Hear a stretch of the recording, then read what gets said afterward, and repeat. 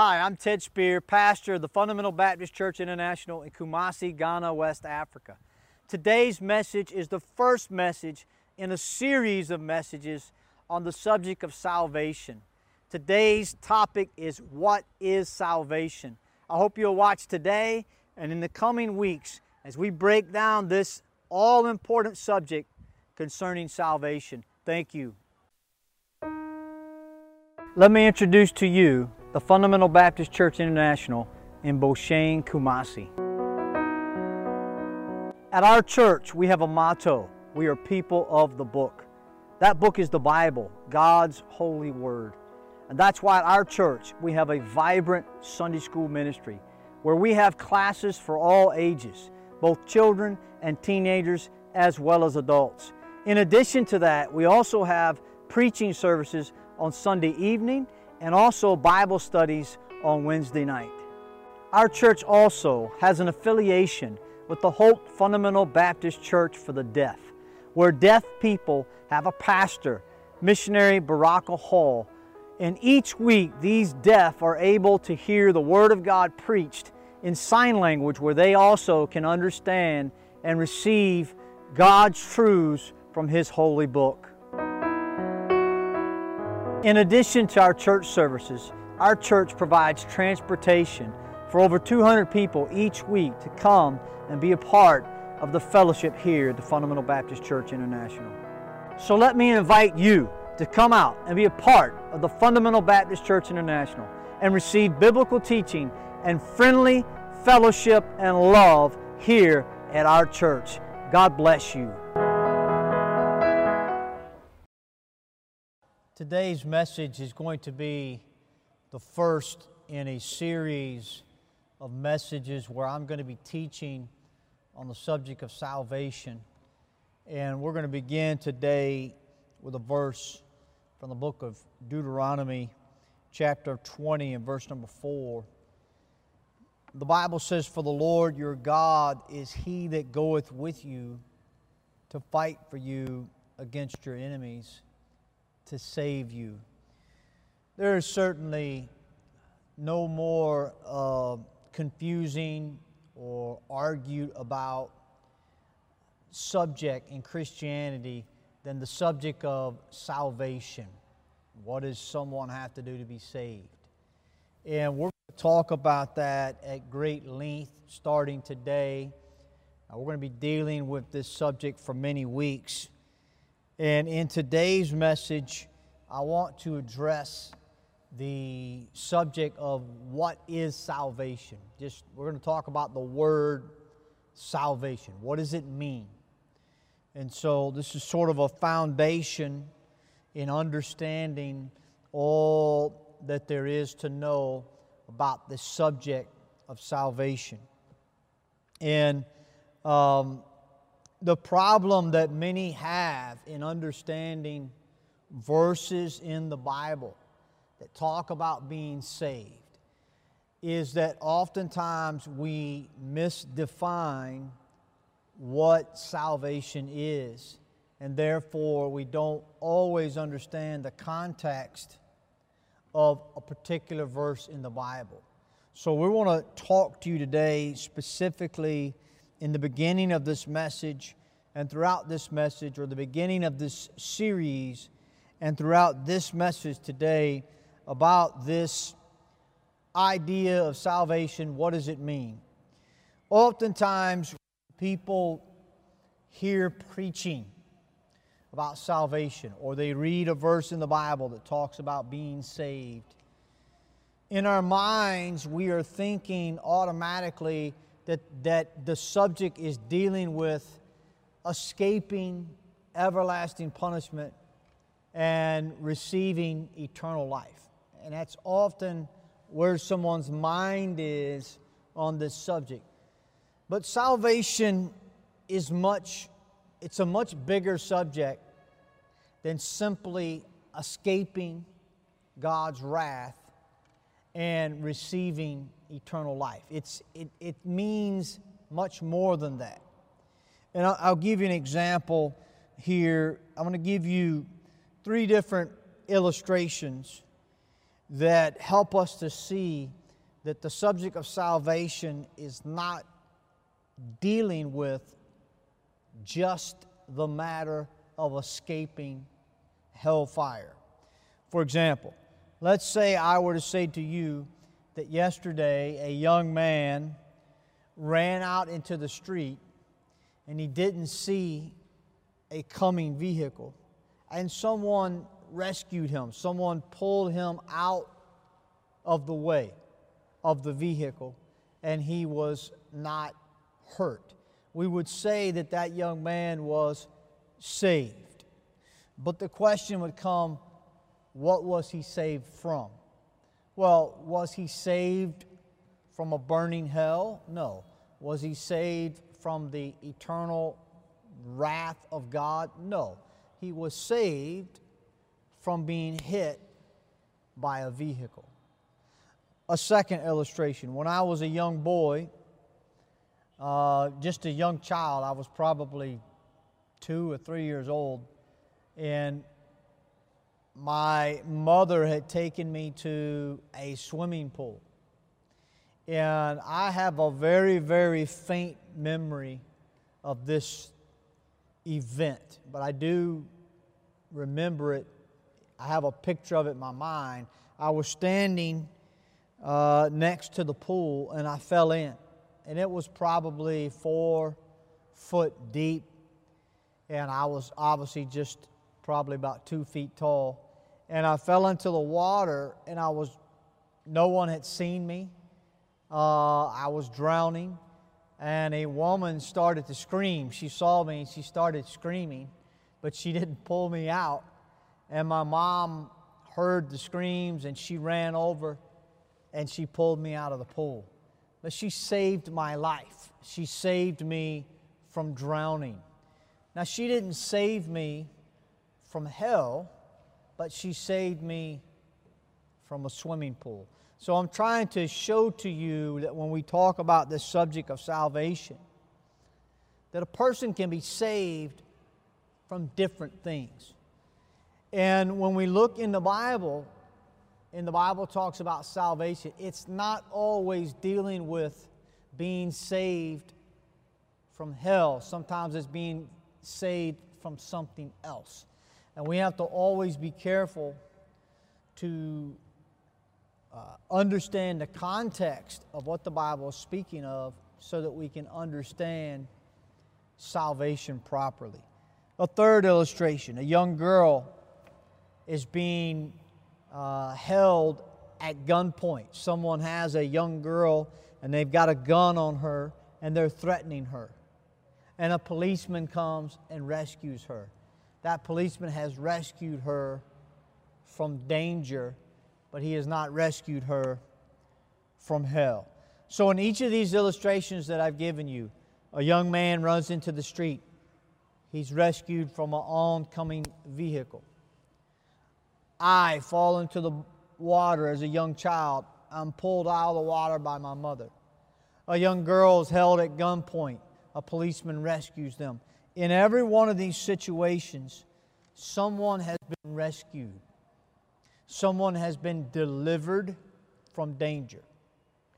And so, in none of those illustrations was someone being rescued from hell.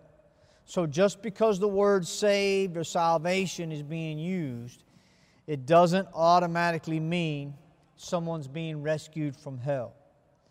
And so let me give you a few examples from the Bible.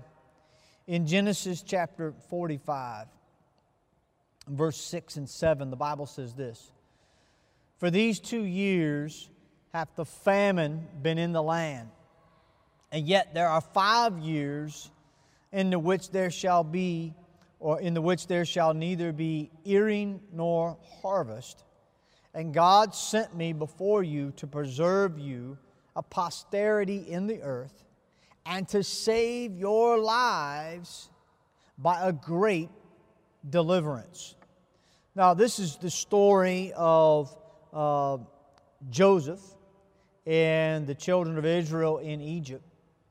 And it says that God had prophesied, or he had told Joseph in a dream, that there would be 7 years of famine, where there would be very little food, where the people would suffer.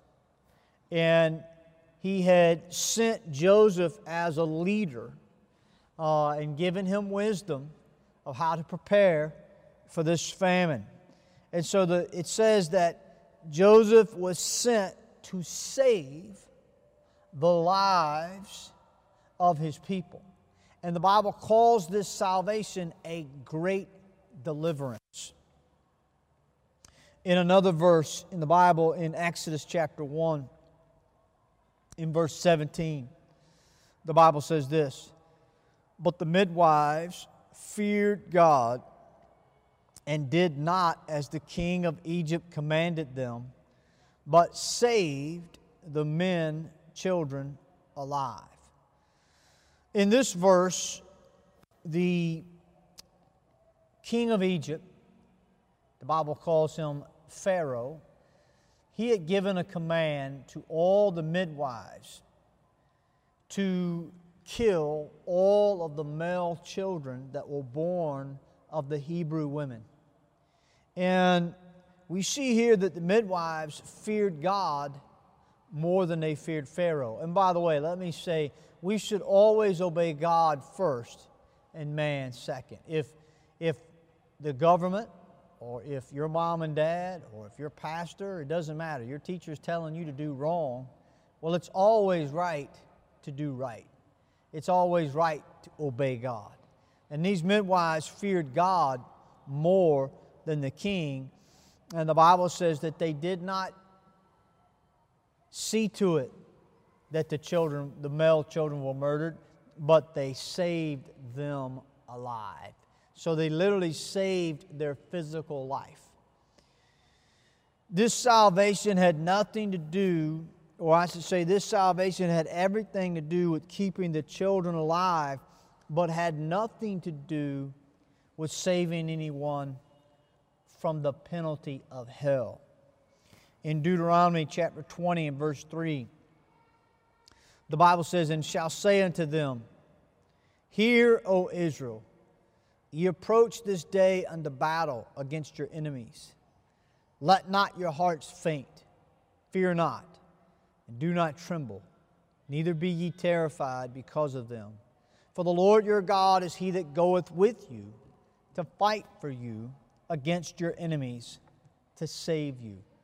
So many times in the Bible, in the Old Testament, God led His people into battle. And He said to them, "I will be with you, and I will fight for you, and I will be against your enemy, and I will save you from your enemy." So the salvation in these verses refers to a deliverance, a rescue from a human enemy that would kill them in battle. So the word salvation, it is a noun, okay? When we talk about English, we have nouns and we have verbs. And a verb is an action. A noun is a person, place, or thing. So salvation is a noun. It's a person, place, or thing. So in this case, it's a thing, okay? And the word save is a verb. It's an action. And so salvation is the noun form of the word to save. And it simply means deliverance, okay? And you can deliver or you can save from something, or you can save or deliver to something, okay? And therefore, salvation is a type of rescue or a type of deliverance. Sometimes in the Bible, when we see the word saved, it's talking about being delivered from the wrath of God, being delivered from a fiery hell. But at other times, it's not talking about that at all. It's talking about being saved from an enemy or from some type of danger. When I trusted Christ as my Savior in 1991, I was eternally rescued or saved from the punishment of hell. I had been delivered by God to eternal life, saved from the second death of hellfire. Nevertheless, God does not redeem us, or God does not save us from hell just so that we don't go to hell. God has so much more for us that He wants to give to us, that He wants to use us to do, than just escaping hell. So, salvation from hell is a rescue from danger. But God has more that He wants to deliver you unto. So God delivers us from something, but He also wants to deliver us to something. And God wants to deliver us from hell. He also wants to deliver us from a life that is characterized as a sinful lifestyle. And He wants to deliver us. He wants us to grow and move on to a life of good works. The Bible tells us in Ephesians chapter 2 and verse number 10, the Bible says, "For we are His workmanship, created in Christ Jesus unto good works, which God hath before ordained that we should walk in them." So, God has saved me from hellfire. He's delivered me from that through His grace, which is in Jesus Christ, by faith. Ephesians 2:8 says, "For by grace are you saved through faith, and that not of yourselves, it is the gift of God, not of works, lest any man should boast." So He saved me from hell by grace through faith. But He saves me, or He wants to save me, He wants to deliver me unto good works. He wants to deliver me unto a fruitful life. And that involves us getting involved in obeying and growing in the Lord. So I got saved in 1991. God gave me eternal life because I put my faith in Jesus Christ. He saved me from hell. But as I began to walk with God, as I began to read the Bible, as I began to go to church, as I began to listen to preaching, as I began to apply my heart to what thus saith the Lord, and to follow His principles. Not all of them, no one is perfect, but as I began to do more right than I did wrong, and I began to grow in my knowledge of God and what He wants for my life, God began to change me greatly. And my life was delivered. Not just delivered from hell, but delivered from much foolishness, delivered from much sinfulness, and I became useful for God's purposes in this life. My life was salvaged.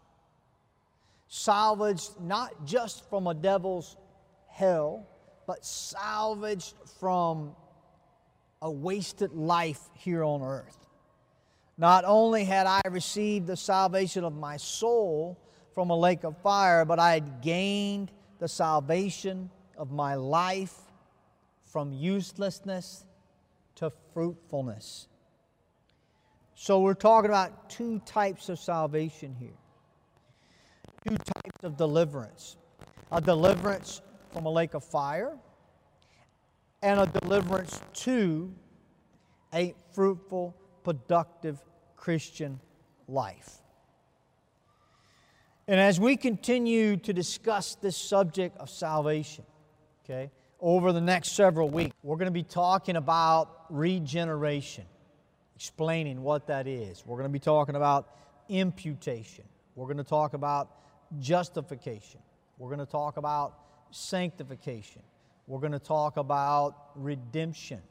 We're going to talk about preservation And we're going to explain how all these words from the Bible relate to the subject of salvation. And what I want you to understand from today's message is that in the Bible, when we're talking about salvation, sometimes it's referring to escaping hell, and sometimes it's referring to the Christian life. And if we don't get that right, we're going to misinterpret Scripture, and we're not going to understand salvation correctly. Let me give you an example from the Bible of a verse before we close today, where the word salvation is used, and it's not talking about being delivered from hell. In Philippians chapter 1, verse 19, the Bible says, "For I know that this shall turn to my salvation through your prayer and the supply of the Spirit of Jesus Christ." Verse 20, "According to my earnest expectation and my hope, that in nothing I shall be ashamed, but that with all boldness, as always, so now also Christ shall be magnified in my body, whether it be by life or by death. For to me to live is Christ, and to die is gain. But if I live in the flesh, this is the fruit of my labor. Yet what I shall choose I wot not. For I am in a strait betwixt two, having a desire to depart and to be with Christ, which is far better." Now in verse 19, the Apostle Paul is speaking of himself, and he refers to salvation. He says this salvation that he desires is to take place as a result of the prayers of the Philippian people and by the supply of Christ. Was Paul talking about the second birth? Was he talking about being born again? Was he talking about being rescued from hell? No. Was he talking about being redeemed from sin? Absolutely not. In verse 21, Paul said, "To die is gain." In verse 23, he spoke of departing this life and being with Christ. Paul had no doubt that he was a child of God. He had no doubt that his eternity was to be with Christ. The salvation that he spoke of in verse 19 was not a deliverance from the second death. Paul at the time was writing from a prison in Rome when he was writing this letter. And perhaps he was speaking about being delivered from that captivity, that imprisonment. I personally believe that he was speaking of a redemption of his life, of a redemption of the effort that he was using to serve God, that it would one day work out to his good, that God would reward him, that it would turn out to be fruitful for him. Though he was suffering, it would not be in vain. He would be delivered from that suffering to an eternal reward. His effort would be salvaged, and he would ultimately be delivered unto a reward for his effort. But whatever he was referring to here, we can disagree on what this salvation specifically is. But we cannot disagree that he is not talking about hell. Because if the man was talking about hell, it would make no sense, because he knew he was going to heaven. And he knew he had already been saved. This is the apostle. This is the man who's writing the words of God. The idea that he had not already been saved is utterly ridiculous for anyone to suggest. So, what is salvation? Salvation means deliverance or rescue from danger. And what we're going to be doing over the next many weeks, as you keep coming back to this broadcast on Sunday mornings, is we're going to be talking about in detail the salvation of your soul. How does that happen? What happens when you're saved? And we're going to be talking about the different words in the Bible that describe the salvation of a soul from the eternal lake of fire. And we're going to be explaining some words in the Bible that maybe have confused you, or maybe that do confuse you as you read the Bible or as you hear other people speak. So I hope you'll come back next week. We're going to be talking about regeneration. God bless you, and thank you for watching The Fundamental Hour.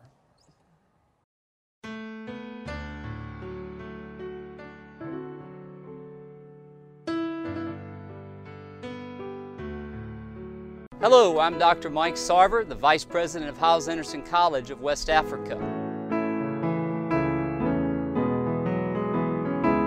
I am so impressed by how many Ghanaians have a desire to serve Christ Jesus with their life. At Hyles-Anderson, I have received a foundation for sound biblical doctrine. I appreciate so much the practical training I'm enjoying from Hyles-Anderson Bible Training College.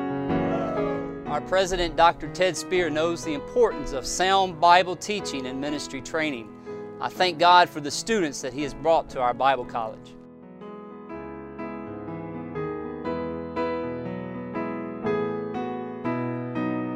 The Bible says that we have an enemy.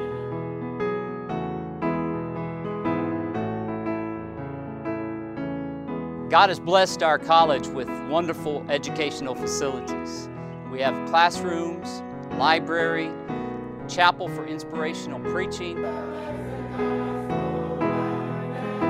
and also time and space for other enjoyable activities. Do you have a desire to serve God? We hope that you will allow us to have a part in your training. At Hyles-Anderson College of West Africa, we are all about Bible and ministry training. If you are interested in training with us, please call us or message us at 054-435-2810. Hyles-Anderson College, training Africans to serve Christ.